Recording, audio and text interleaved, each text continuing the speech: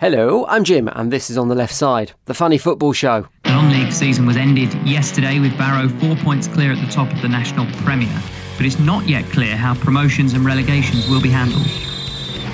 It's now been over a month since a football was kicked in anger in England, and it would seem that the realisation is beginning to dawn on the world that the current coronavirus crisis could have a lasting impact on the game that we know and love. Whilst it pales in significance to the effect that it's having on people's livelihoods and indeed people's lives, it could well be that when and if football restarts in a few months, the landscape could be somewhat different to what we're used to. And it would seem that, weirdly, for a sport that's always given the impression that it has more spare cash than Mike Ashley whistling the Saudi Arabian national anthem on the way to the bank, that one of the biggest impacts on the game could be financial. We're already beginning to see lower league clubs worrying about their futures, top-level footballers taking voluntary pay cuts, and even Spurs chairman Daniel Levy asking Mauricio Pochettino to return some of his severance package. Yeah, good luck with that, Daniel. I'm not exactly sure what the digits involved in that little negotiation would be, but I'm imagining that given how Poch's Spurs exit was handled, there's probably one big digit that's going to feature prominently in his response. We've also been warned this week that the summer transfer market could be virtually non-existent as clubs start to really feel the pinch, and that could have two massive impacts on the sport. One, transfer deadline day is going to be really, really dull for all those reporters that are standing outside football stadiums pretending they just overheard details of a last-minute swoop for Lionel Messi. And two, it could be that actually there's some real bargains to be had in the market as clubs look to offload some of their expensive assets and balance the books. Although one Leeds United fan may have taken the idea of bagging a bargain a little bit too far. After a Daily Express story claimed that the Yorkshire club could potentially get a bit of a bargain if they tried to sign Brighton and Hove Albion defender Ben White on a permanent deal this summer, 5-year-old Daniel Orton decided to open up his own negotiations with a letter to the Seagulls chief exec, Paul Barber. Dear Paul, my name is Daniel Orton and I am a Leeds United fan. I am writing a letter to you regarding a player of yours who is currently on loan with us, Ben White. Can we please buy Ben at the end of the season? I have counted all my pennies in my piggy bank and I have £15.07. If this helps. Brighton and Hove Albion did the decent thing and they wrote back, very politely declining the offer after giving it serious consideration. But I can't help thinking that they might have been had. Firstly, Daniel has fantastic grammar for a 5-year-old, and if you see the letter itself, the writing's probably better than mine. And also, come on, this is 2020. A 5-year-old is more likely to stab you with a bit of Lego and pinch your phone than open up some kind of reasonable negotiation. The club's majority owner, Andrea Radrizzani, also got himself involved and promised to top up the offer in the summer when they do try and sign Ben. I just hope he's true to his word, and when he says top up, he's just going to maybe round up to the nearest pound and offer 16 quid. I also hope he goes knocking for that promised 15 quid and 7 pence off Daniel in the first place. It could be that this is just the new valuation of players, I guess. £15 is the new £15 million. And at that kind of price point, it would actually be cheaper to buy a top-level footballer than it would buy a dog. Just think, instead of your lovely golden retriever, you could have a Kyle Walker instead. Although, if you're going to leave Kyle Walker in the house on his own at any point, I'd probably think about getting him neutered first. We don't want to repeat of a few weeks ago, do we?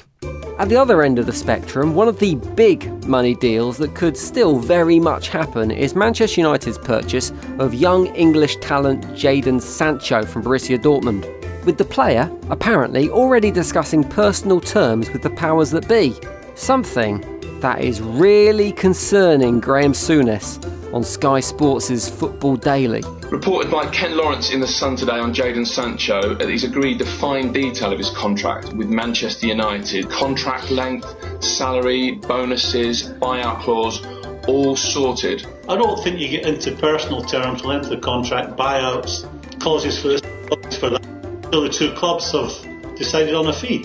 If you're Man United and you're doing that without, you will have your trousers taken down. Do you know what? I've never really understood that expression. I mean, it's pretty rare in my experience that something bad happens when you've had your trousers taken down. In fact, I'd say that more often than not, when you've had your trousers taken down, something very good happens. But I guess when you get to Graham's age, there are certain tests that could make you wary about such events. Also, sort your fucking Wi-Fi out, mate. You're on national telly, on Sky Sports. Hardly a great advertisement for their broadband package, is it? You will have your trousers taken down. I think it's pretty clear what United need to do if they do want to avoid having their trousers taken down, though, isn't it? They need to get a 5-year-old to start negotiations for them. Please, please, please. I can't see it going any worse than when Ed Woodward does it anyway. Another player with an uncertain future is Barcelona's Ivan Rakitic, who has been speaking about where he could be playing football next year, after being linked with a move away from the Spanish team. Clearly, however, Rakitic isn't happy with how his move is being dealt with after being offered to PSG last window in a deal to lure Neymar back to the Nou Camp. The Croatian came up with one of those very unique footballing analogies, comparing himself with the humblest of foodstuffs to explain his current situation. I understand the situation, but I'm not a sack of potatoes. I want to be somewhere I feel wanted, respected and needed. Given some of the food shortages in the veg aisle at my local Tesco, personally, I think he's underselling the potato. This story was reported by the BBC, who are clearly scraping the barrel when it comes to online content right now, because they thought they'd compare that statement with the iconic seagulls and trawlers speech that Eric Cantona gave to the media after his infamous kung fu kick incident. And it's not even close, mate.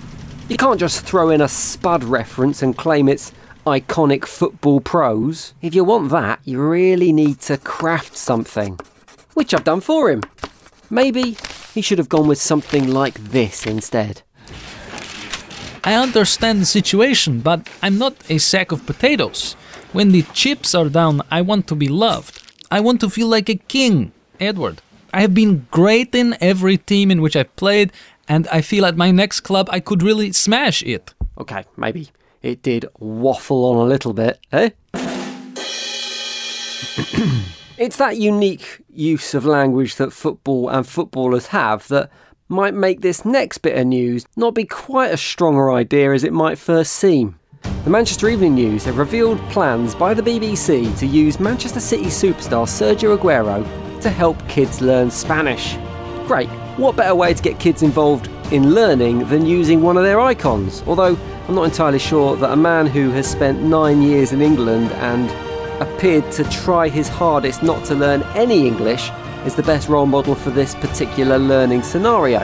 Also, I'm not sure what kind of things your kids would pick up if they were genuinely learning language off an average footballer like Aguero. When you hear the tone, pause the tape and try for yourself. Lo siento, UEFA, no. No sé dónde se esconde el contador. I'm sorry, UEFA, no.